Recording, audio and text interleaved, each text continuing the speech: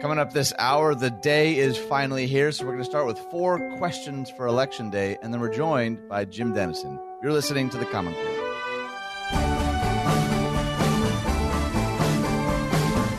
Hey everyone, welcome to The Common Good. My name is Ian Simpkins, along with Brian Fromm. Brian started the day mentioning something. Oh, it was funnier than how I'm going to say it. You said something like, "Oh, did you know they're giving out stickers now?" or something like that. I also came on and told you, "Hey, I forgot it was Election Day." So really, essentially, Brian started the show today with 2 lies, is what he's yes. saying, which I think is appropriate for the day. Real quickly, before we dive into what we know for a lot of people is a day of stress, maybe a day of joy, maybe something in between. You can find us on Facebook, The Common Good Radio Show, at 1160hope.com/The Common Good. There's some backstory about the show there. Instagram and Twitter at Common Good Talk. Plus, wherever it is you get your podcast. If you're the podcasting type, you probably already know this, but you can subscribe, rate, and review. And every little bit there helps. Even if you don't want to type words, just giving us 5 stars or sharing it with a friend. All of that is super meaningful and super helpful, and we're really grateful for those of you who have already done that. Brian, a little tongue-in-cheek, but it is Election Day. And before we kind of dive in, I'd love to just kind of take your emotional temperature, as it were. How you feeling about the day? Yeah, I kind of am feeling a little bit, surprisingly, of excitement, but also anxiety. Like, what's going to happen today? You see on the news them boarding up stores again and doing like people are. And I understand this could just be clickbaity, but I do read all the stories of people like, hey, there could be violence tonight. And you're just like, oh, my gosh, like, what is going on? And so I would say I'm excited. I'm a little anxious. Like, how's this all going to play out?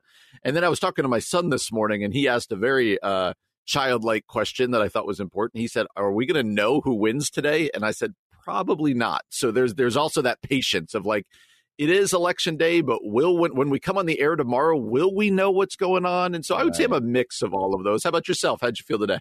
Yeah, probably somewhere in all of that. It depends on the moment, to be honest. Like I was telling you, my early voting experience was super delightful. Not only just from the people that were working there, but the people that were, voting or waiting in line, like the whole thing. And again, we've talked about this 1,000 times on the show. It is interesting in a pandemic to get a lot of your information and a lot of your assessment via digital means. That's right. Because sometimes when you actually go, where people are, which I realize is complicated right now, there was for me a sense of like, oh, people, there aren't like pitchforks and flaming, you know what I mean? Like there was like a general like, hey, how are you? Hey, it's good to see you. Like it was just civil. It was really nice. And I don't, either way, that was like a good like reminder, like, oh, okay, I think things, at least in my little corner of the woods, are not as, what's the word? Tumultuous, I guess. Yeah. Maybe it's often made out to be. Let me depress you a little bit. My voting experience a couple days ago was wonderful. Like you said, it took like 3 minutes, which I know is not everybody's experience. But in those 3 minutes that I was there, a guy came in and started yelling about how close the signs were outside at an election judge. And I was like, you have got to be kidding me. Oh, they no got kidding. Into Yes. I was like, I'm here for 3 minutes, and they're arguing about how far the signs could be from the entrance. It was something. So I'm glad you had a very peaceful experience. I sure did. But I got the sticker. So we're all good. Well, I want to make sure to read this article, and I mentioned this yesterday. Typically the first segment of the day is sort of like news headlines, rapid fire, and I wanted to take a different approach, at least up until today, to spend some time with articles or perspectives that are maybe a little more formational than just informational. And this was written a couple days ago. It's actually called 4 Questions Before Election Day, but I think it also applies for today. This is from Jason Seville from the Gospel Coalition. Do you want to get us into these 4? I do. And I like that you wanted to start us this way today, because you could go to a lot of stations and get, the hard hitting, who's going to win, what's the pathway. But I do think the role we play is to say, Hey, Christ follower, what's our posture today? What's important as we go into this very important day? And so this article says, where is the line between earnestly desiring to see a president work what is good and putting our trust in him? How do we know if we're rightfully hopeful about a candidate or if we're sinfully putting our hope in him, which is such an important distinction here. Yeah. And so the author goes on to say, let me suggest 4 diagnostic questions that might reveal a slide toward trusting in princes. And then he adds parenthetically, or presidents. Number 1, do you expect the president to satisfy something for you that you believe Jesus fails to satisfy? If you sense your heart is loading this presidential election with the freight of true meaning, abundant life, felt salvation, existential rest, or ultimate security, it's evidence of idolatrous hope in a commander-in-chief. Man, I really think that one's important. Why don't you take number 2? Why don't I take number 2, Brian? Do you get more worked up when someone speaks ill of your candidate than when someone speaks ill of Christ? If you will suffer through a sitcom that repeatedly glorifies... sorry, my computer just went blank, Brian. If you will suffer through a sitcom that repeatedly glorifies the things that God hates, but you quickly change the channel in frustration when a TV personality or a famous athlete makes a disparaging remark about your candidate, it may be a sign that your affections are disordered. So I do kind of think this is set up like a Jeff Foxworthy thing, right? You might be putting your hope in presidents. Yeah.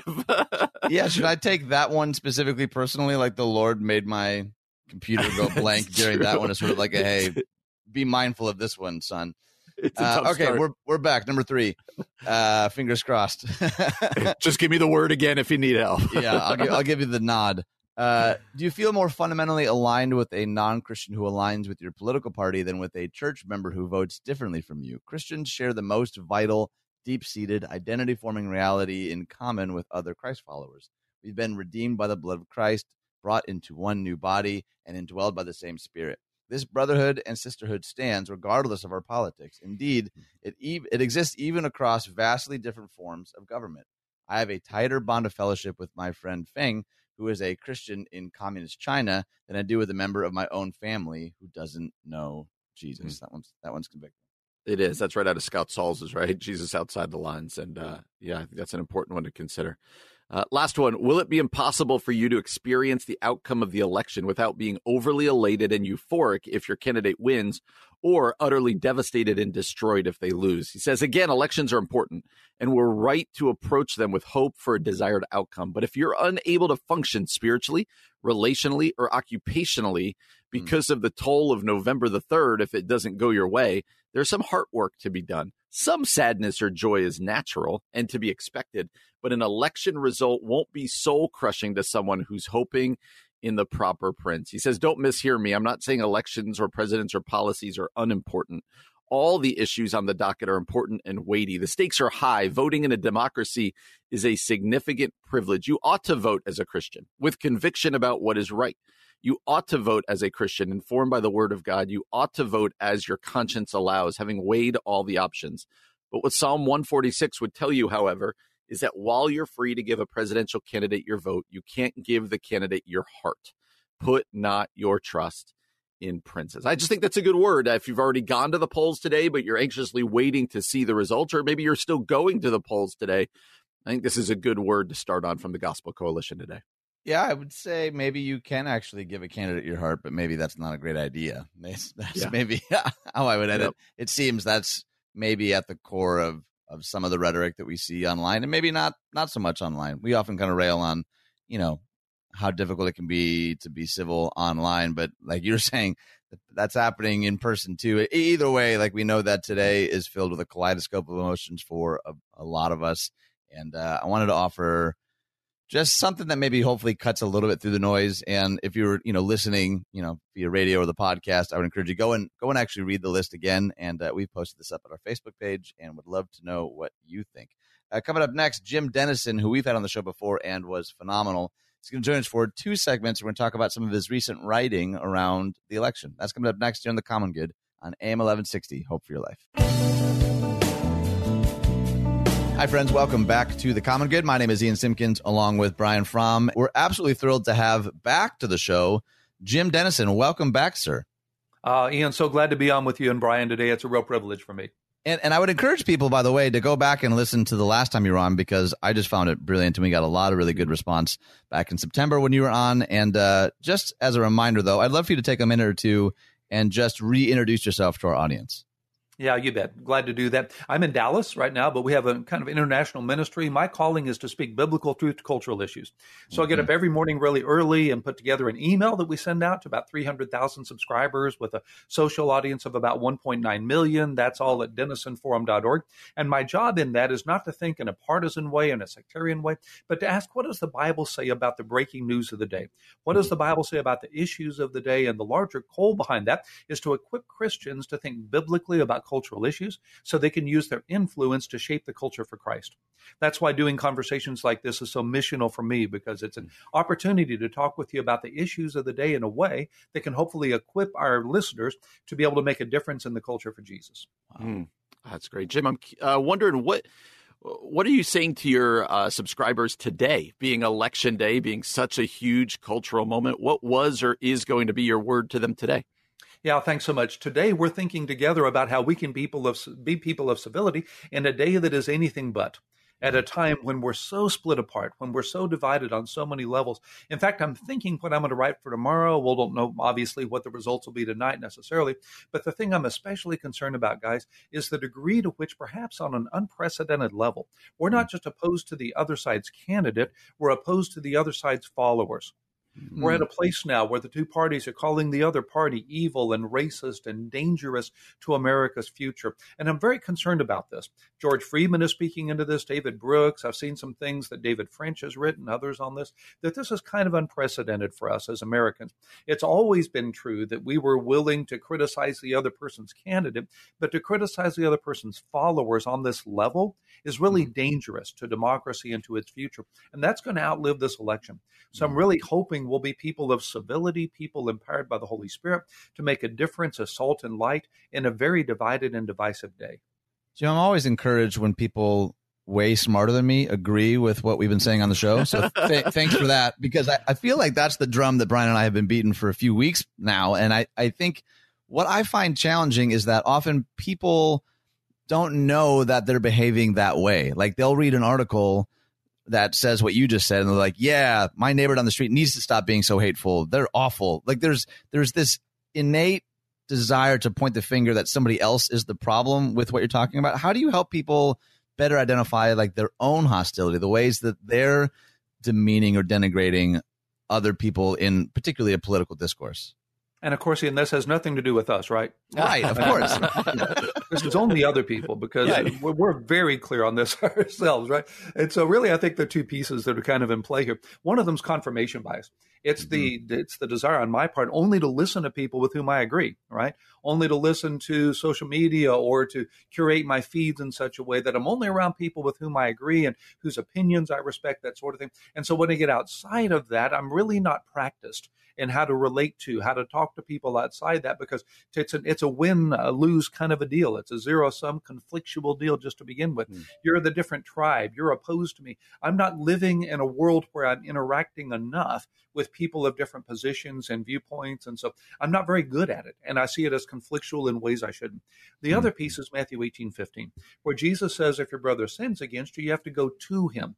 What that means in this conversation, I think, is I'm not allowed to say about you what I won't say to you. Social media is a huge issue there. I can be anonymous. I can pretend to be somebody else. I can slander in ways I never would in person. I can say things about a political candidate or political followers I would never say to their face. So if I understand I'm not allowed to say about you what I won't say to you, and I'm willing to engage outside my tribe more often than is typical, those are two practical steps that I think can help us towards civility. That's really good. Jim, if this is the current we're all living in culturally and, echo chambers and confirmation bias, what are one or two steps that maybe people who are listening could take to kind of get out of that stream and start heading in the other direction, start being more of a positive influence? What maybe comes to mind of one or two steps we could take? Yeah, really practical question, Brian. Thanks. First thing to do is to pay attention really to the news that you're consuming. It's really important if you're doing biblical translation, and all of us know this, that you want different versions. New American Standard might be really literal, whereas the Message might be more of a paraphrase, and NIV or ESV might be someplace in the middle, dynamic equivalent, that sort of thing. It's the same thing with news. For instance, just to be practical about this, if I tend to be very conservative by nature, so I'm primarily watching Fox, or I'm consuming online content that might be in that direction, might be paying more attention to the Blaze, let's say, or to Breitbart, something like that, then I need to intentionally every single day go read the New York Times. Every single day, go read the Washington Post. I need to every day pay attention to a journalist with whom I most disagree. If I'm conservative, I'm probably not going to find much that Paul Krugman says in the New York Times with whom I agree, which is why I need to read him even more. I need to be intentional about making certain that I'm consuming content with which I disagree, so I can build a relationship with people who follow in that train. So I know what they're thinking, I'm aware of what their worldview is, and I can build rapport. It's Jesus in John 4, going to the well because the woman came to the well. Right. And on that relational foundation, being able to build a bridge to the future. That's such a good example. I'm going to set you up here, which is not something that we typically do in this way. A little later in the show, we're going to do an article out of Time that Andy Stanley wrote, and he asked the question, what should Christians do if their candidate loses the election? And I've been dying to ask you the same question. What would you say would be one or two things that you'd suggest the Christ follower would do if their candidate loses? Yeah, first thing we have to do, obviously, 1 Timothy 2, is pray for whoever wins. Here's Paul telling them to pray for Nero. Think about that. If Christians could pray for Nero, we certainly can pray for whoever wins the presidential election here. But it's not just pray for them. And it's not just praying for them in some kind of an obligatory way. It's participating in the process. It's engaging with local leaders. It's being involved in decisions as they come down the way. Not long ago, was talking to someone in political office who said, most people have no idea the degree to which a single email or a single call to the office makes a huge difference. In the restaurant world, they think for every complaint about food, there are 20 people that felt the same way and just didn't say so. Well, there's that world inside this. If you'll be involved in the political process and engage leaders with whom you disagree, you'll make a difference. You'll have an influence in what they're doing in a way you might not imagine. But then the other piece about this is I'm going to be engaging all day long with people who voted for the person I voted against. It's far more important that we win souls than that we win debates. Far more important that we preserve our witness for the sake of Jesus' glory than that we try to relitigate an election for the sake of my hurt feelings. So let's take a larger kingdom view here and decide that every person I meet is someone for whom Jesus died. Yeah. Jim, we're thrilled that you're going to join us for a second segment. I'm just curious, we'll touch on this in the second segment as well, but where can people read your stuff? They might be hearing you going, oh, I really do want to get his newsletter or whatever else. Where can people find what you're talking about? Yeah, thank you. DenisonForum.org is the website, DENISON Forum.org. They can see the daily article there. They can subscribe if they'd like to do that. They can see all of the white papers that are there. The book on civility came out recently, all that. We're a donor-based ministry, so we can give all of our digital content away. And so it's all free and obviously available across sectarian lines. We have subscribers in 203 countries around the world. And it's just a real privilege. That's just what digital media allows us to do these days. So the website's the place to start, DenisonForum.org. Our guest today is Jim Denison, founder of the Denison Forum. And not to put words in his mouth, I also think maybe friend of the show is a fair title. And he's been kind enough to join us for one more segment as we kind of take a deeper dive into how Christians can engage in this election season. That's coming up next here on The Common Good on AM 1160. Hope for your life. Hey everyone, welcome back to The Common Good. My name is Ian Simpkins along with Brian Fromm, and we're thrilled to have for a second segment founder of the Denison Forum, Jim Denison. You can learn more at denisonforum.org. I highly encourage you to do so. There's a lot of great resources. I've been keeping up with your blog, Jim, and I think it's phenomenal. It's cutting through the noise of what a lot of our social media feeds look like right now. And just to say it out loud, immensely grateful for you and your leadership and your voice. And you were mentioning something during the break, actually, that I would love to ask you about, because I don't hear a lot of people talking about this right now. And you were referencing the significance for Christians to model joy in the midst of like really chaotic times. And I really had to rack my brain thinking, when was the last time I heard a political or religious leader writing about the need for joy? And you were saying often we're known for what we're against, not what we're for. And I'd love for you to unpack that idea a little bit more. Why is it really significant for Christians to model joy right now? Yeah, Ian, thank you for that. And the reason during the break I was saying that for the listeners to know that is because I so appreciate the way you guys model that. And I really mean that, guys, the degree to which you really do demonstrate the fact that you can follow Jesus with joy. And there really can be a great relationship in the midst of all of this. Well, a lot of evangelicals are focused in the culture wars, as they're called, on specific issues of enormous consequence, obviously, from abortion to same-sex marriage to euthanasia to all the issues we're fighting these days. I would never for a moment want to downplay the significance of what's in play right now, the issues that are in front of us. But in the midst of all of that, the Lord really again and again in Scripture, as you know, speaks of joy as a fruit of the Spirit. Jesus said, blessed are the poor in spirit. The word blessed, makarios in the Greek, means a sense of joy that transcends circumstance. Mm-hmm. Joy ought to be at the heart of our witness. We ought to be showing the larger world that whether we agree or disagree, there's a joy that we find in Jesus that transcends the moment, it transcends the challenges, transcends all the divisiveness of the day. Evangelicals are not known for that, as we should be. People outside of us would wonder, if I came to church, would it be a difficult, divisive time? When's the last time someone had fun with religion is kind of the idea here. Mm. Well, people ought to see the joy of Jesus in the followers of Jesus, right? Mm. They ought to see the joy of the Lord in us. And we can do that even in difficult subject if the Holy Spirit is manifesting that fruit through us. Mm. Jim, we've talked a little bit here about people, Christians particularly, being too invested in politics. But what about the other end of the spectrum, the Christ follower who says we should just worry about the gospel and the mission, not politics at all? The church shouldn't be involved with this. What about the person who says, you know what, I don't think we as Christ followers should be involved in politics at all? I get that, Brian. I really do, especially these days. It's certainly easier to pull back from that. I can be worried about my witness. It can be that I'm afraid I'll be divisive if I get involved. I don't really want to go there. It discourages me. And so I'm just going to kind of pull back and be a red letter Christian, as they call it, somebody that kind of focuses on the teachings of Jesus and the love of Jesus and kind of leave all of that out. Well, the big problem with that is we're not following the model of Jesus if we do that. Mm-hmm. Jesus himself was engaged, as you know, in every dimension of life. He was worried about physical need as well as spiritual need. He spoke into the needs and the issues of the day, and Paul did the same thing. A lot of Paul's theology, as you know, is task theology, where he's writing to very specific issues and showing biblical truth and wisdom. You think about the biblical prophets and think about the degree to which they were engaged with the culture of the day. So at the end of the day, we're salt and light. Salt's no good in the salt shaker. Light's no good under the basket. So we need the Lord to give us courage and conviction as we speak graciously, as we speak the truth in love, but nonetheless, we're called to speak the truth. That's really good. I'm curious why you think it's so common for Christians, and maybe this is more a Western thing than a global thing, but why is it so common, or why is the temptation so strong to live sort of a siloed Christian life? Like, well, I have my sacred acts, my Sunday, and then like the rest of my life. God doesn't really care about my work or my politics or my neighborhood. He cares about me praying a prayer and then going to heaven when I die. Like, why do you think it's so tempting for us to sort of segment our faith like that? Oh, Ian, thank you so much for that. So my background's in philosophy. That's my doctorate, and that's what I've taught over all these years. And so my friends would tell you, if you've got 3 hours, I'd love to answer that question. I'd love to. Such a massive issue.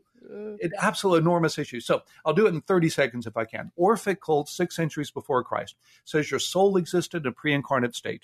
It would sin, we would say. It was punished by being put in your body. And the point of life is to purify your soul so it can go back where it came from. All right. That idea influenced Pythagoras, who influenced Plato, who influenced the entire Western world.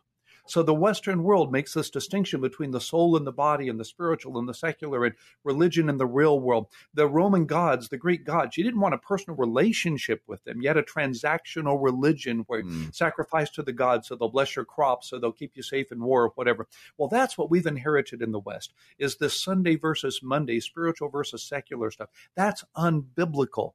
The Bible's holistic. Jesus said, if you'll follow me, you have to take up your cross daily. Present your body a living sacrifice. Be crucified with Christ. Every dimension of us should belong to Jesus if he's Lord of our lives. So what you just pointed to is the Western hypocrisy and heresy that separates Sunday from Monday, this kind of spiritual schizophrenia. That's unbiblical. Jesus cares about every part of life, and he wants us to do the same thing. And that was 2 seminary classes in 60 seconds. Well done. Well done. Jim, we often talk on this show about the effects of social media in the church, in our culture. As you kind of think about things like this, what's some words of advice that you would give some people, particularly about the dangers of social media and how you think social media could be used for good and not really how it's being used in our culture right now? And I'm glad you said for good, Brian. Absolutely. Because again, the easy thing is just get off, pull back. I'll tell you guys, I'm pretty well and convinced that if Paul was alive today, he'd be all over social media. Paul was using the technology of the day, the Roman roads of the day, the Greek language, the epistles of the day, the trade routes of the day. Paul was doing everything he could to be all things to all men, that he might by all means see some come to Christ. I absolutely believe he'd be engaged in social media today, but he'd be doing it redemptively. And it goes on two levels. First of all, be careful of what you're consuming. Read it through the lens of Scripture. Read it through the lens of absolute truth, objective biblical truth. Don't assume it's true because somebody said it. Then the other way around, be so careful of the anonymity that allows you to say about people what you wouldn't say to them.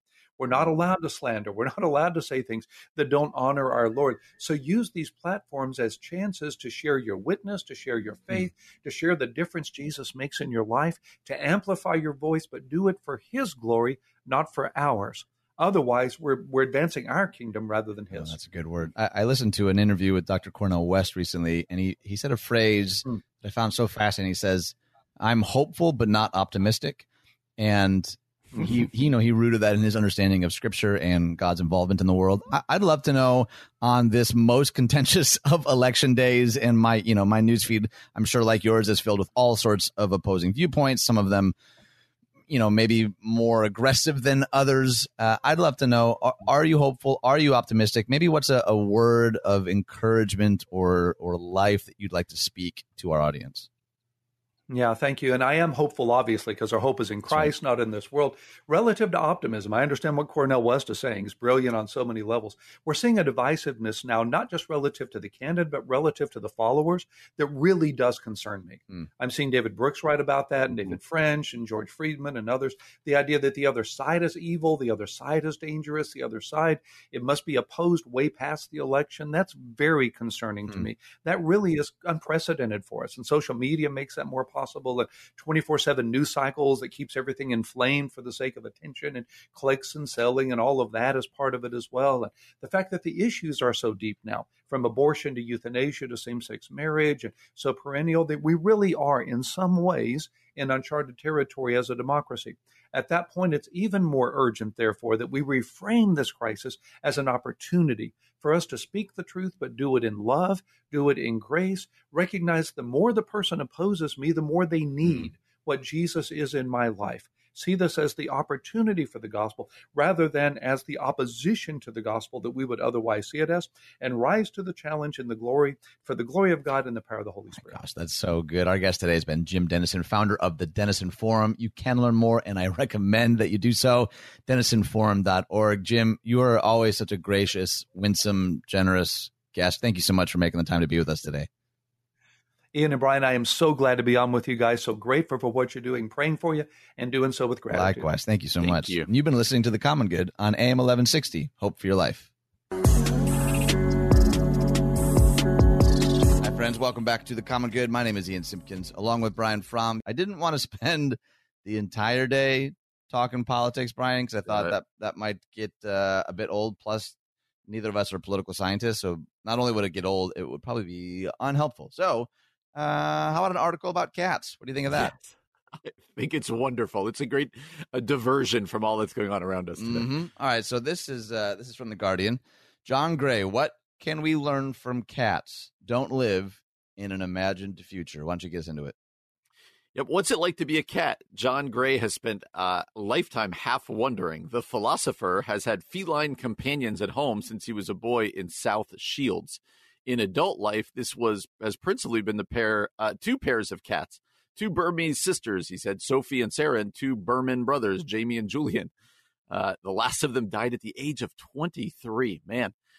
Gray, currently catless, is by no means a sentimental writer, but his new book, Feline Philosophy, Cats and the Meaning of Life, is written in the memory of their shared wisdom. Other philosophers have been enthralled by cats over the years.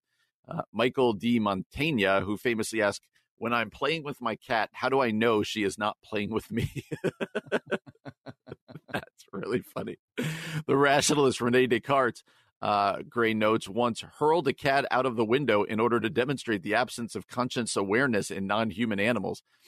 Its terrified screams were mechanical reactions, he concluded. One impulse for this book was a conversation with a fellow philosopher who assured Gray that he had taught his cat to be vegan. When he informed another philosopher that he was writing about what he can learn from cats, that man replied, "But cats have no history." And Gray wondered, is that necessarily a disadvantage? I want to hang out with these guys. This is funny. Elsewhere, Gray has written how Ludwig Wittgenstein once observed, if lions could talk, we would not understand, to which the zookeeper responded, he hasn't spent long enough with lions.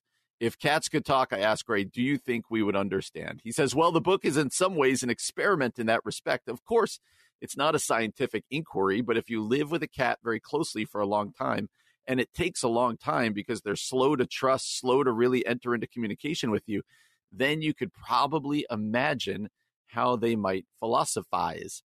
Gray believes that humans turn to philosophy principally out of anxiety, looking for some tranquility in a chaotic and frightening world, telling themselves stories that might provide the illusion of calm. Cats, he suggests, wouldn't recognize that need because they naturally revert to equilibrium whenever they're not hungry or threatened. If cats were to give advice, it would be for their own amusement. So let's pause there for a sec. Let's just start very foundationally. I think we've talked about this, but you grew up with cats, right? You a cat guy? Well, those are two questions. Two very different questions. That is true. I did grow up with cats. I don't know that I would call myself a cat guy, but a number of my siblings have had cats into adulthood as well. They're big fans. They make strong cases for cats. I don't think any of them necessarily have been mentioned in this article just yet, but I like cats. I'm more of a does it shed kind of stage of my life. I'm like, I don't know that I need that in my life. Are you a cat guy? Grew up with two cats, but now we have two dogs. So I am I very much prefer the dog.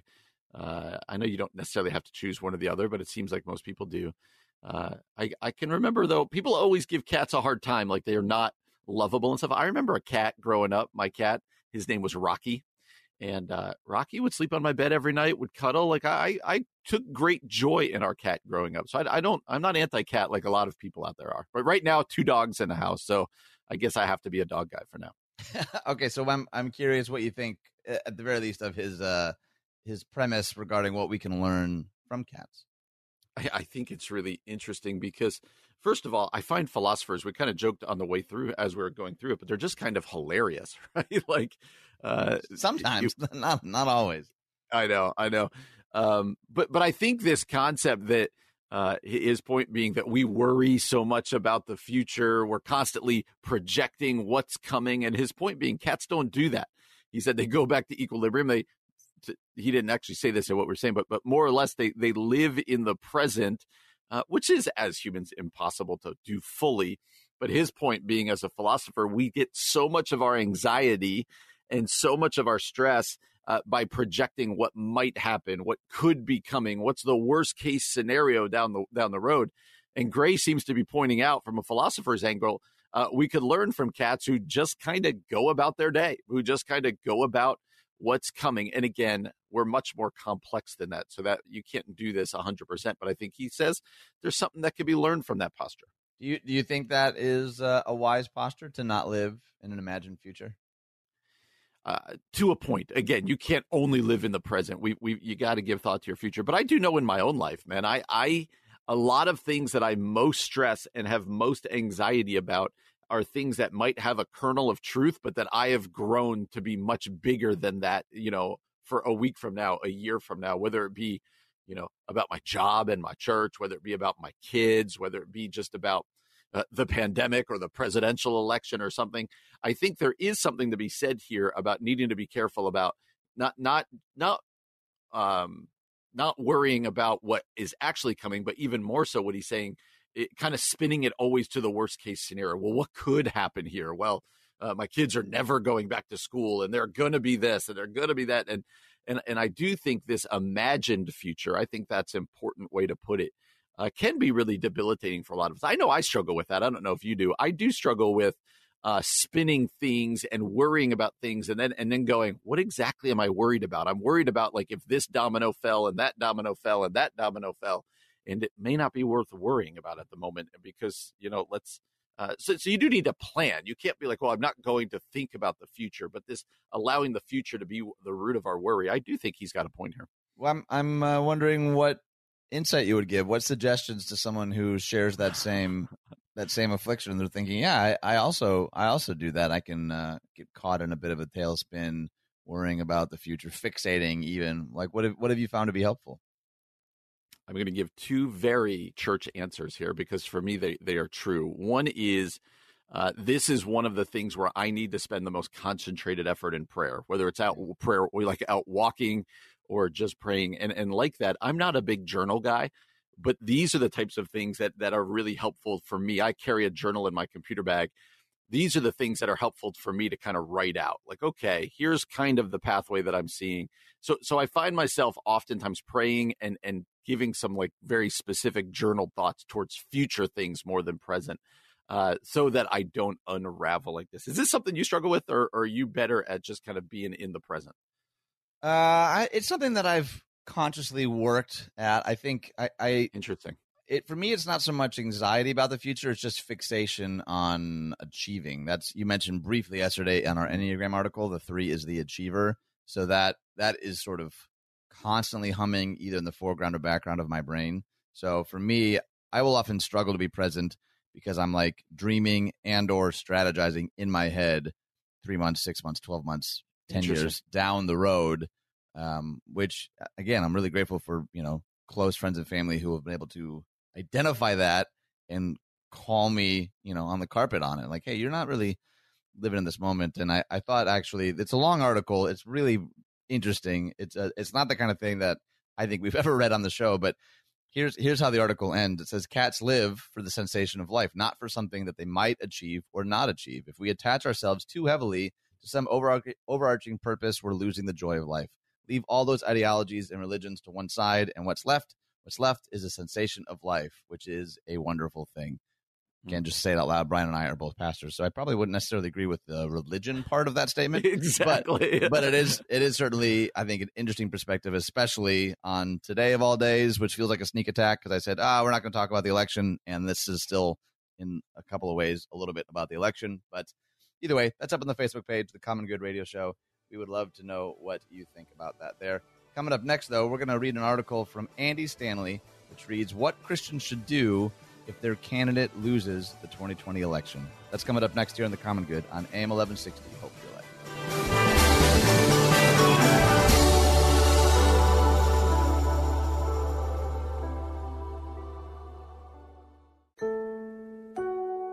Coming up this hour, we're going to talk some more politics, but we're going to sneak in an article about Bruce Springsteen and aging well. You're listening to The Common Good. Hey everyone, welcome back to The Common Good. My name is Ian Simpkins, along with Brian Fromm. How are you doing, listener? If your jaw is clenched or your shoulders are raised, why don't you take a deep breath, maybe sit back in your chair or wherever you're listening. Sometimes that's just a good reminder. There was a season where a bunch of people were sharing the same meme that was essentially like, hey, you're leaning forward or you're too close to the screen, or your breathing is too shallow, or whatever. And every time I would see it, I was like, shoot, that's me. Like, it was always always caught me off guard. Like, how do they know? So my guess is maybe somebody else listening, your body is more tense than you realize, and maybe now would be a good time to take a breather. Let me let you in on a couple of particulars, some inside baseball here at the show. We're on Facebook, The Common Good Radio Show, 1160hope.com/The Common Good, Instagram and Twitter at Common Good Talk, and wherever it is you get your podcasts. We know that there's a lot of noise out there, and any subscribing, rating, reviewing, sharing, that all helps us out a bunch, and we're really grateful for those of you who have done that already. This is an article out of Time, but it's written by none other than friend of the show, Andy Stanley. Can we call him friend of the show? Yet, but... Well, he tweeted us once. He did. That's right. Does that count? I mean, I guess it was a reply to a tweet, so that's not quite the same. So let's have him on, and we'll ask him. Can we call you a friend? I think he'd enjoy that. I think that you feel like if we say it on the show, it's like destined to happen. You're like speaking it's true. it. It's like this is like your vision board. Like just will it into existence, and it's destined to happen. Which whatever works. Anyway, it's Andy Stanley. It's writing a very Andy Stanley type article. What Christians should do if their candidate loses the 2020 election. Do you want to kick us off? I do, and I'm glad we're not doing the article that's right next to it under related stories. That's called "Buying a Gun Won't Solve an Election Crisis." But here we go. I do find it interesting that Andy Stanley being asked to write at Time. So he begins the article by talking about the divisiveness all around us, and we all feel it, he's basically saying. And he goes on to say, none of this divisiveness is pleasant, but a lack of unity among Christians is especially troublesome. Apparently, Jesus saw this coming, not the election, but the division. In fact, he made it a matter of prayer after he ate his final meal with his disciples. Jesus was about to die, and he prayed, Holy Father, protect them by the power of your name, the name you gave me, so that they may be one as we are one. My prayer is not for them alone. I pray also for those who will believe in me through their message, that all of them may be one. In the first century, all of them meant Jew and Gentile, rich and poor, slaves and free, tax gatherers, and those from whom taxes were gathered, the educated and the uneducated. Now, everybody. Now, in the 21st century, it means Republicans and Democrats, the privileged and underprivileged, the independent, the undecided, the libertarians, the black and brown, the white, the married, the single, the divorced, everyone. In that conversation with his disciples, Jesus basically said, look, I'm about to leave. Here's one thing I don't want you to forget. I'm giving you a new command to replace all the other commands. It's very simple. Love one another. As I've loved you, you're to love one another. Jesus said the world would know that they were his followers by the way they loved one another. Why would we as followers of an eternal king allow ourselves to be divided by temporary political systems, leaders, and platforms? He says, your political candidate will win or lose based on how American citizens vote on a Tuesday in November. But the church wins or loses.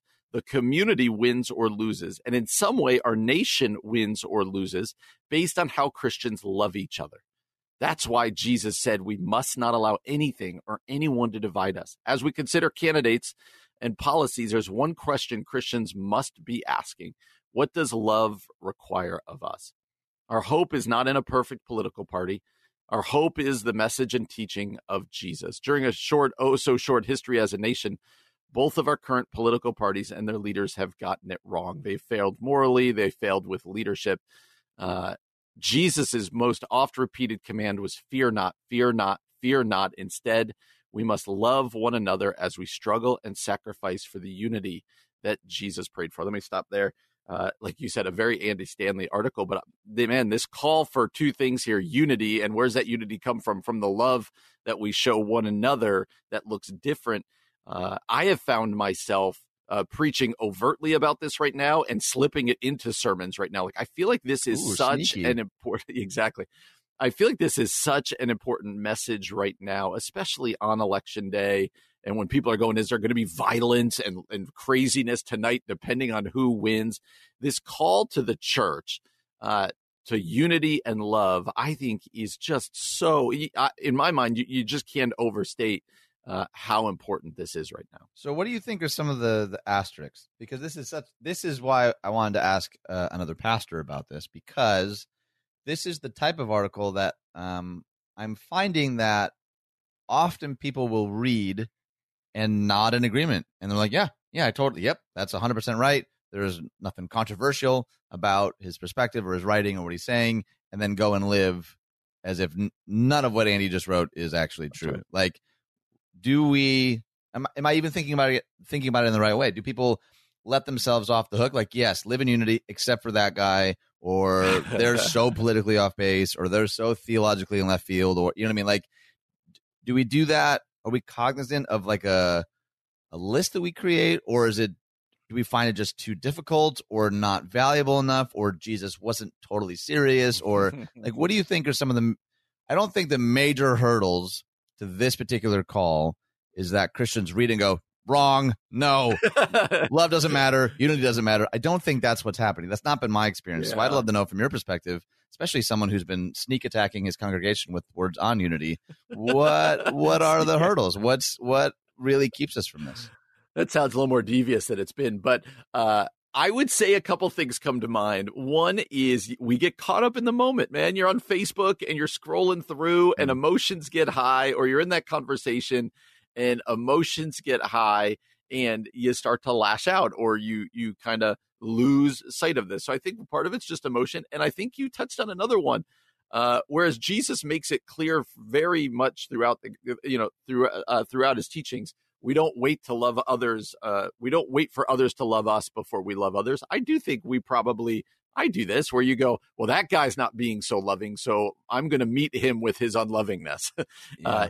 If he's going to be emotional and combative and, partisan and whatever else it might be, then that kind of gives me fair game to do that. Whereas Jesus said quite the opposite. Yeah. Jesus wasn't being shown love, and Jesus still loved. And so those are the two that come to mind. I'm curious if you've got any, because for me, I think we just get caught up in the moment.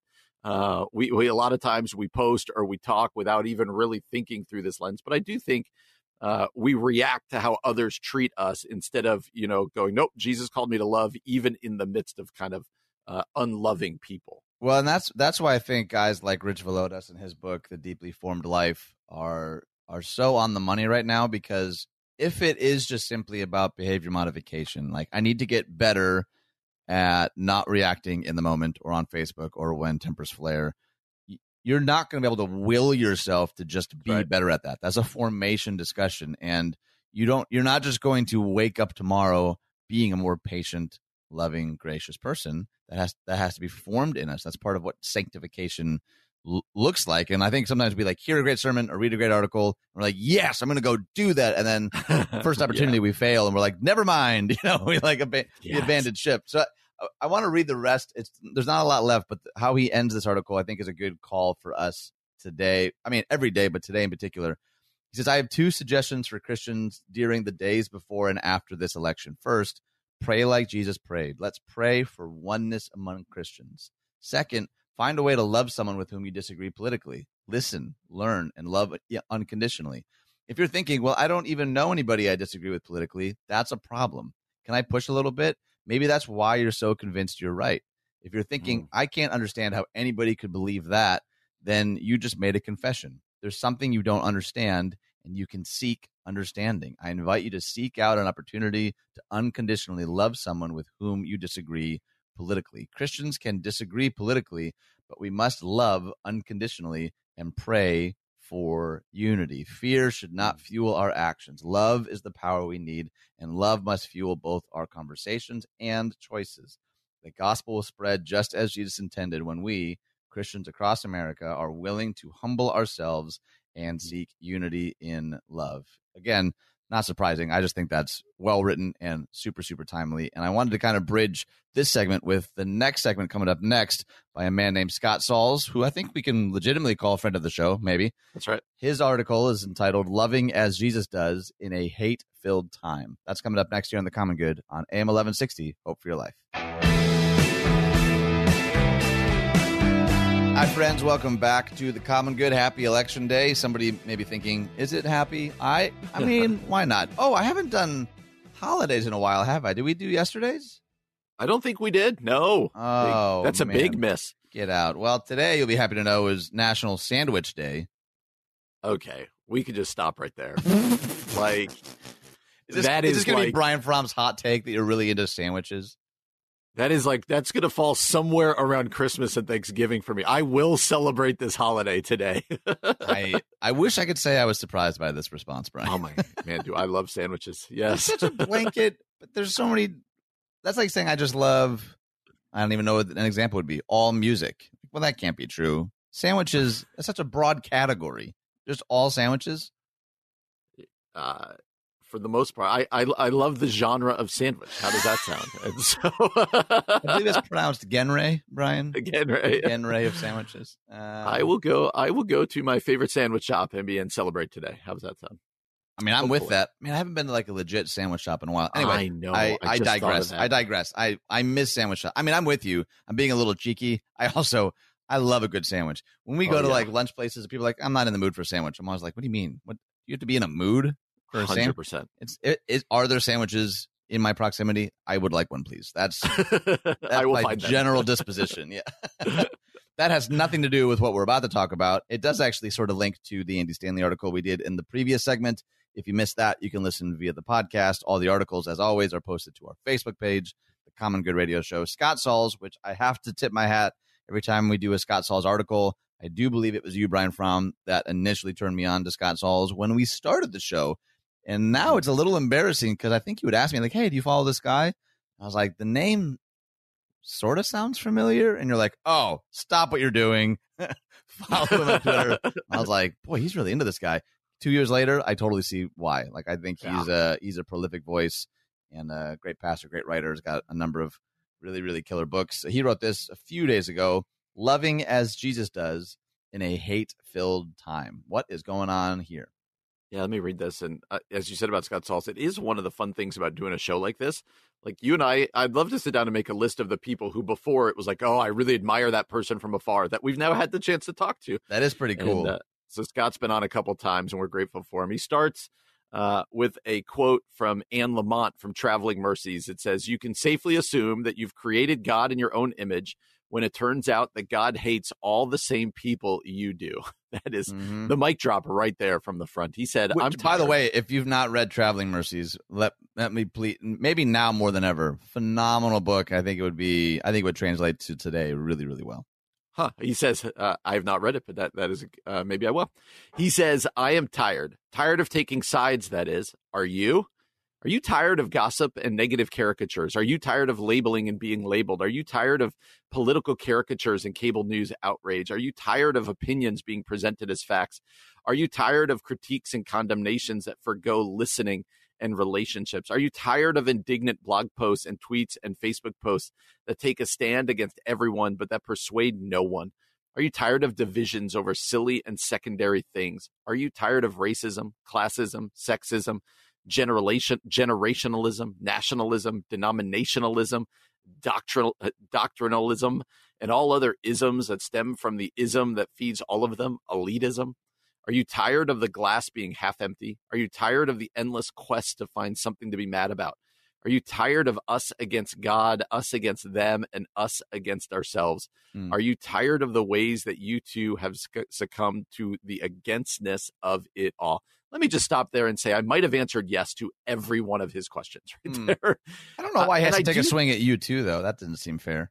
Exactly. I do think that that's a great way to frame this discussion, don't you think? I do think, yes, a lot of people are outraged or cynical or sad, but I do think also a lot of us are tired.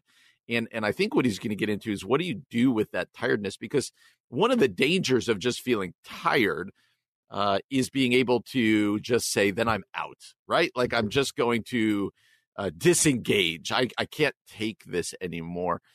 And the real question is, what do we do when we're kind of weary of all this stuff? But don't you think he's kind of, this is how I often feel right now. Like, man, I'm just tired of the opinions. I'm tired of the posts. I'm just tired of all of this division right now.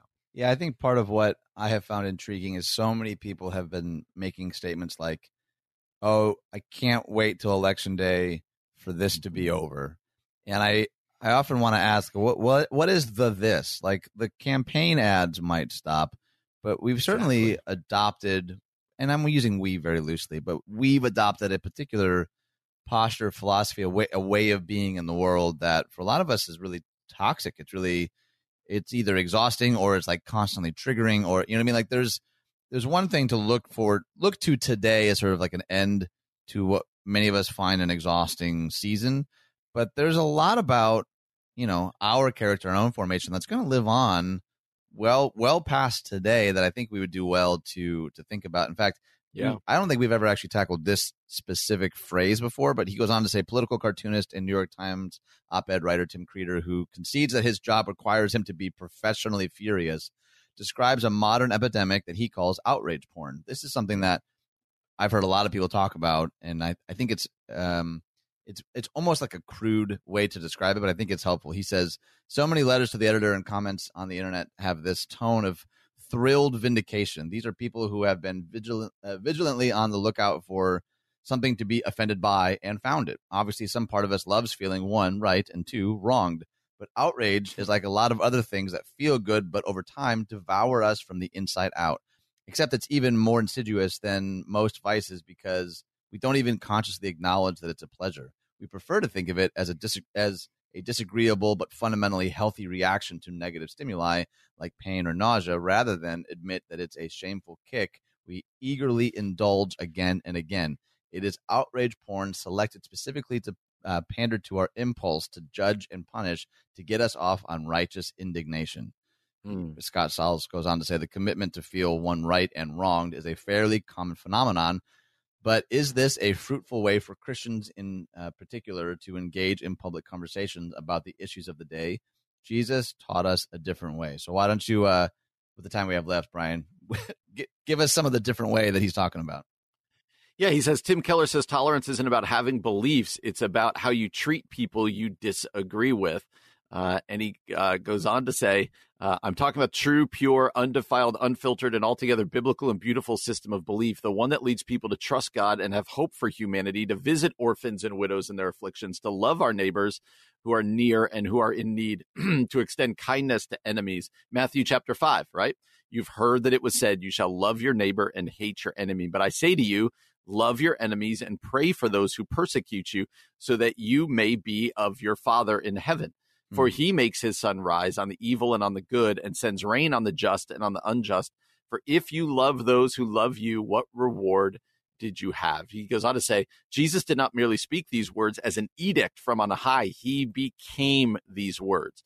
God shows his love for us, that while we were still sinners, Christ died for us. And there's so much good stuff in here. But really, I mean, you've been talking about, I believe you guys are preaching through the Sermon on the Mount, the Beatitudes, and that basically that's the answer, right? Like, this is our chance to live these things out, the opposite ways of Jesus in this time that we live in. And in the last segment, you made a really important point that this isn't about just trying harder to do. This is formational. This is as we become more connected to the vine, if you will. But it's as we understand the love and grace shown to us by Jesus that we then begin to extend it to other people, that's the backwardness of the kingdom that we are called to do, that especially in this time right now is going to look so counterculturally different. Yeah, and he reminds us at the very end, too. And again, I'm skipping over a bunch of really good stuff. Yeah, I really, especially today, I would encourage you, read this and sit with this, because much like Stanley's article that we read in the segment before, this just has a lot of really good instruction for us.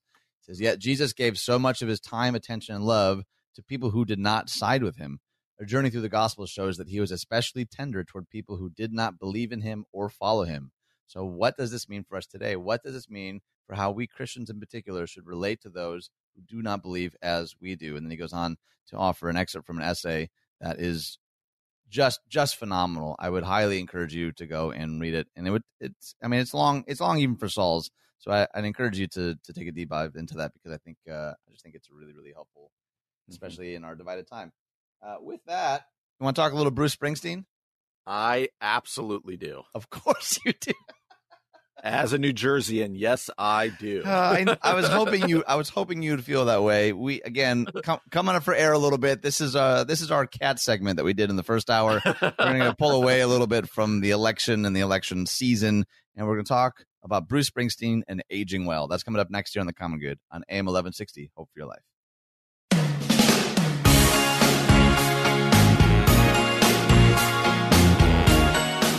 Hi, everyone. Welcome back to The Common Good. My name is Ian Simpkins, along with Brian Fromm. I know that today's show maybe felt a bit more heavily slanted toward the election and the election season, and maybe some conversations around how Christians should conduct themselves. I don't think we've mentioned COVID once, which maybe that's a win. Maybe that's worth. You remember back in March when we're like, hey, sorry for talking about COVID 3 days in a row. Little did we know that we'd be doing it a lot of days in a row. So I wanted to kind of take a pause from that a bit, but also even in today's show to have what we call some moments for air. So this is not about the election. This is from The Atlantic. It says Bruce Springsteen and the art of aging well. You mentioned before the break, as a New Jersey boy, you are happy to talk Springsteen. I assume that's maybe, is that par for the course for most people where you're from? It is. There are two main singers, bands that you are just kind of born into when you're from New Jersey. One is Bruce Springsteen, the other is Bon Jovi. And so those are basically the two. So yes, anybody from Jersey, Bruce Springsteen came to light on the Jersey Shore. And so, yeah, not the show, the actual Jersey Shore. Oh, and, thanks for that distinction. I appreciate that. Yes. So, yes, no, anytime it's Bruce Springsteen, I'm glad to have that discussion. Well, why don't you? It's how you feel about Kid Rock and Eminem from Detroit. It's the same thing. How dare you? If I had access to a bleep button, I would use it right now on you. John, is there a way to disconnect Brian's mic? I will say, well, I won't even go there. I know that I trigger you with just mentioning Kid Rock. So I was going to say it's only half of that statement that anyway. Yes. Let's talk a little Bruce Springsteen and aging well. You want to start us off? A fascinating article here at The Atlantic by David Brooks.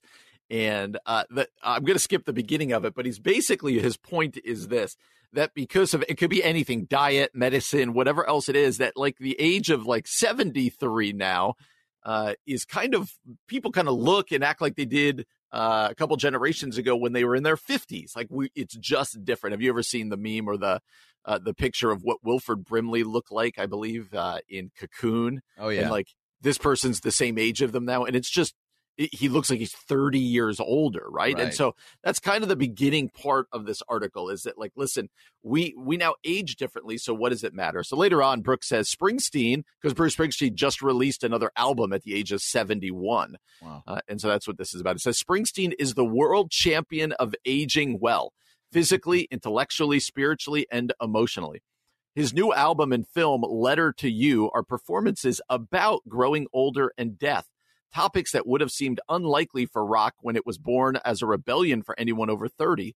Letter to You is rich in lessons for those who want to know what successful aging looks like.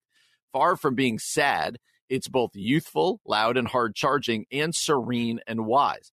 It's a step forward from his Broadway show that debuted 3 years ago and his memoir released 4 years ago. Now he's not only telling the story of his life, but asking, in the face of death, about life's meaning and savoring life in the current moment. It's the happiest Springsteen album in many decades. When I listen to it, there's more joy than dread, Springsteen said. Dread is an emotion that all of us have become very familiar with. The record is a little bit of an antidote to that. The album generates the feeling you get when you meet a certain sort of older person, one who knows the story of her life, who sees herself whole, and who now approaches the world with an earned emotional security and gratitude. I'll stop there for a sec. I love that description of people as they age. Like you do see people go different directions as they age, but that picture of people who are like secure in themselves, they have this kind of underlying joy, even in the midst of getting older or maybe health or whatever else it might be. But this kind of serenity that says, you know what, I don't have to chase after the same things I did in my 20s and in my 30s. And now I can be more reflective, but still live my life. It says, right, even in his 70s, Springsteen still has drive. And I think this is interesting, particularly, and I think Brooks is going to get into this, as we go to the polls to vote on two guys in their low 70s. I think is a very interesting juxtaposition here. Low 70s? Is that how we? I forgot how old Donald Trump is. So Biden's 73, I believe, right? No. I was more wondering about the phrase. I thought low 70s was how you talk about temperature. Wouldn't it be early 70s? Early 70s. There you go. They're in there. Low 70s, early high humidity. I don't know. I'm currently in my low 40s. Yes. I just wasn't sure. I was like, wait a minute. Have I been saying it wrong? I wasn't sure. Yeah. I think what you're touching on here, and I think I would love to know your thoughts if for the rest of us who aren't like platinum selling artists. Like there does seem to be something built into the fabric of being an artist or a musician or songwriter that helps foster this type of reflection, this type of like looking over your shoulder and to have an outlet like that sounds wonderful, and very few of us have that outlet available to us, right? Like they quote a Benedictine nun who said, "Memory is many things. It is a call to resolve in us what simply will not go away." I think a lot of people maybe are wondering, like, how do I do that? I'm not a songwriter, I'm not a musician. So like what would you say maybe would be things to consider as someone's wanting to reconcile or wanting to live out the call that Springsteen is offering, but don't feel like they have the tools or resources to do that? Yeah, that's a great question. I two things immediately come to mind for me. One, and we've talked about this, talking about Piper's book, right? Don't Waste Your Life. J.D. Greear just came out with a similar book. It's with your retirement years, don't put your life on a shelf, right? Like still engage in the mission that you've been called to, still engage in life and use that extra freedom. But I would say, secondly, I think, and again, I'm only 43 years old. You're younger than that. But I do think when you reach your 60s, 70s, I think it's an opportunity, especially in how he describes there being a freedom as you get older, to go then invest back down into the younger generation, whether it be somebody a generation behind you, 2 generations behind you. Go, hey, I have this wealth of experience and this wealth of, you and I have both sat under, whether it be pastors or mentors or whatever, who are probably older, and you just sit there going, man, just keep telling me what you've experienced, right? You're not telling me even your opinion. I'm like, just tell me your story. And I think for people in their 70s, I think it's an opportunity to stay engaged in life and to build back into the future generations and to say, hey, I'm going to pass on what I've learned, what I wish I knew when I was 35 years old or whatever else. I think those are 2 ways, because I think it's a big one. I think retirement, the people I've talked to, right? Retirement can be really tricky. You live your whole life for it. You work towards it, and then you retire and you go, what now? Like, what do I do now? And I think this article gets a little bit at that, kind of like, okay, no, it's an opportunity instead of like, it's the end of the life, I'm just kind of waiting it out. But instead, it's an opportunity to accomplish some things that you couldn't maybe in your 30s and your 40s. Well, and I don't know if you saw this too. They quote Richard Rohr a little later in the article. No, I didn't see that. Borrow a phrase that I've heard him use. If you're unfamiliar, Richard Rohr is a Franciscan monk, and his phrase is bright sadness.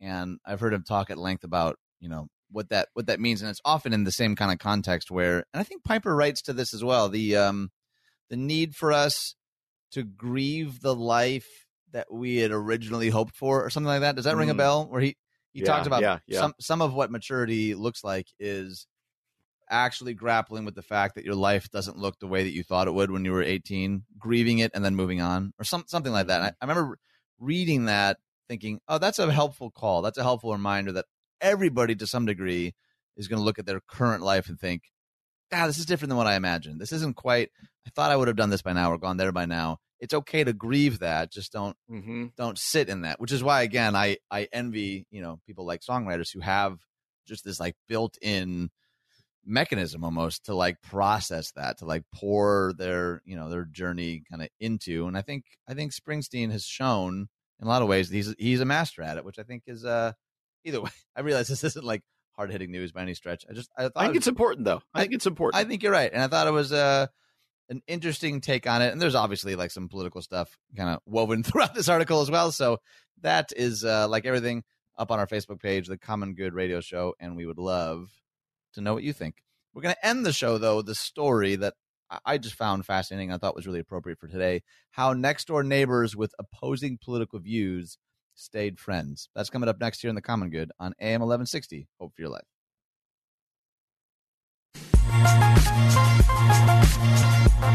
Hi, everyone. Welcome back to the Common Good. My name is Ian Simpkins, along with Brian Fromm, for the last time today, but fret not. Lord willing, we will be back tomorrow, 4 to 6 p.m. And most people are aware at this point that today is finally the election.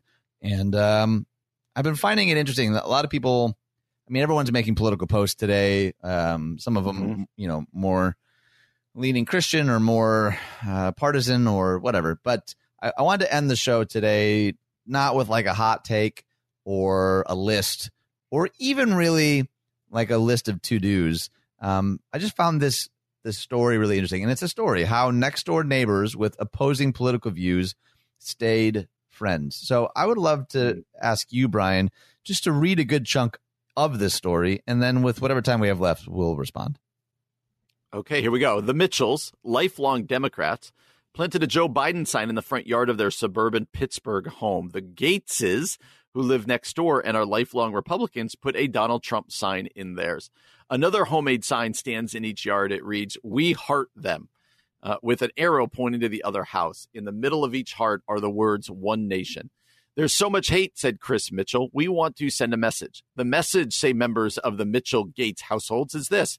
People on opposite ends of the political spectrum can actually like each other and be civil. The question for many people is how.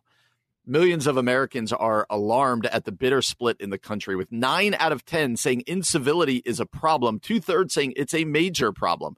People know how wrong this division is and actually want out of it, but they don't know what to do, said Carolyn Lukensmeyer, former executive director of the National Institute on Civic Discourse. The Institute, which describes itself as a nonpartisan organization, offers programs on getting along despite differences.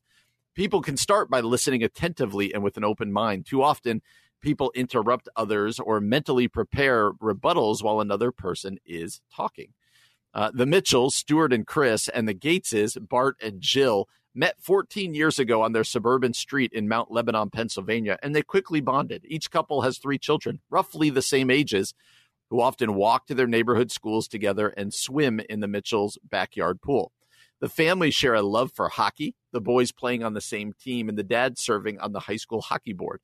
When the Pittsburgh Penguins play in the NHL playoffs, Stuart sets up a big screen in the driveway, and the families gather together to watch. Our lives are intertwined, says Stuart. We call each other family. Although they generally don't talk about politics, they know where each one stands. When Barack Obama ran for president, Stuart, who is biracial, put a floodlight on a big Obama poster hung on his porch. Both families joked about his Obama shrine. They are pretty far left, and we are pretty far right, says Jill. So how do they get along? They don't argue. They don't label each other. They listen to each other's perspective, look for common ground, and recognize that reasonable and good people can reach different conclusions. I think it boils down to respect, says Chris. We have no desire or illusion that we are going to change them or each other's minds. They also rarely bring up issues that are divisive to one another, like abortion. The subject came up only once, soon after the death of Ruth Bader Ginsburg. The older boys, along with Bart and Chris, were in Virginia for a hockey tournament. Jill and Stuart were watching the game live streamed. After the game, they started talking about President Trump's nominee, Amy Coney Barrett, her stand on abortion and efforts to have her approved before the election. Jill, a Catholic, opposes abortion and supported the nominee. Stuart, who was raised a Methodist, was familiar with a time not long before when abortions were illegal and performed dangerously. So he said, we are not coming from the same place. He grew up in New York, the same, and saw way more different situations than I ever was exposed to. We listened. We had our conversation. The next morning, Stuart came over with his cup of coffee, and they watched the boys match together.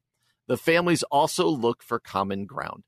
Stuart, a banker, and Bart, an accountant, often talk about the economy. We have a lot of shared ideas about what is wrong and whose needs need to be addressed. We differ on the best way to handle it. Both agree the country's debt levels are too high. They agree many Americans are struggling and need help, but don't agree on what role the government should play. The heart sign was prompted by a conversation over a weekly dinner together in a relatively new tradition they call a Monday mixer. Last month, when school began remotely, the families who had been in each other's bubbles since the pandemic hit began eating together every Monday night, taking turns hosting and cooking for 6 children and 4 adults. One recent Monday, Jill was hosting the Mitchell family. They talked about school, about children, hockey, the delicious chicken Alfredo and chocolate chip cookies. The conversation then turned to yard signs. The Mitchells said somebody stole their Biden sign.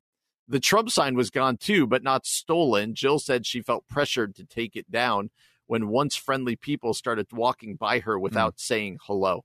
The more they talked that evening, the more disappointed and upset they became about the growing hostility and impact it could have on their own children. She said, I'm going to make a sign, Chris recalls saying, one that showed they love their Trump-supporting neighbors. Jill said she wanted to make one too, declaring affection for their Biden-supporting neighbors. Along with the public statement, they wanted to show their children that people can choose to get along despite their differences. Our fundamental job as parents is to be good role models. We don't see them as Democrats. They're the Mitchells. We know they are good people who live next door, and we love them. At first, the teenagers were mortified. They came home and said, oh, Mom, what the heck is this? Now, Jillian, her 14-year-old, doesn't mind. She said, I'm not a voter, but I think people should be more mature and not argue all the time. Fighting just leads to fighting. The couple say they haven't had any backlash from their homemade signs. Stuart says he receives texts from people about work or hockey. At the end, the text says, by the way, love your sign, and the Gateses. So the article ends this way: advice from the Mitchell and the Gates family. Stuart says, accept that you don't have to be right. I thought I was right all the time growing up. If you don't think you have to be right, you listen more. Chris says, treat others the way you want to be treated.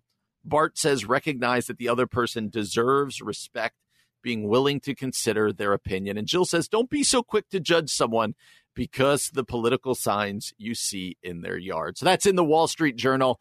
I love that you had us end this way, man, because what a great sign, again, of the civility that so many of us long for and the simple steps that remind people, again, and to see that it is actually possible. You know, I think sometimes it can feel like if you spend too much time in sort of the ethereal, nebulous, possible philosophical space, you can forget just the practical power of loving your neighbor, of being kind to one another. And I know that people will have maybe reason to disagree with that, and that is okay. But I really felt like, today, more than ever, we need to be a people, as we've been talking about earlier in the show, who are salt and light. And the ways that we do that, we're gonna disagree, I'm sure.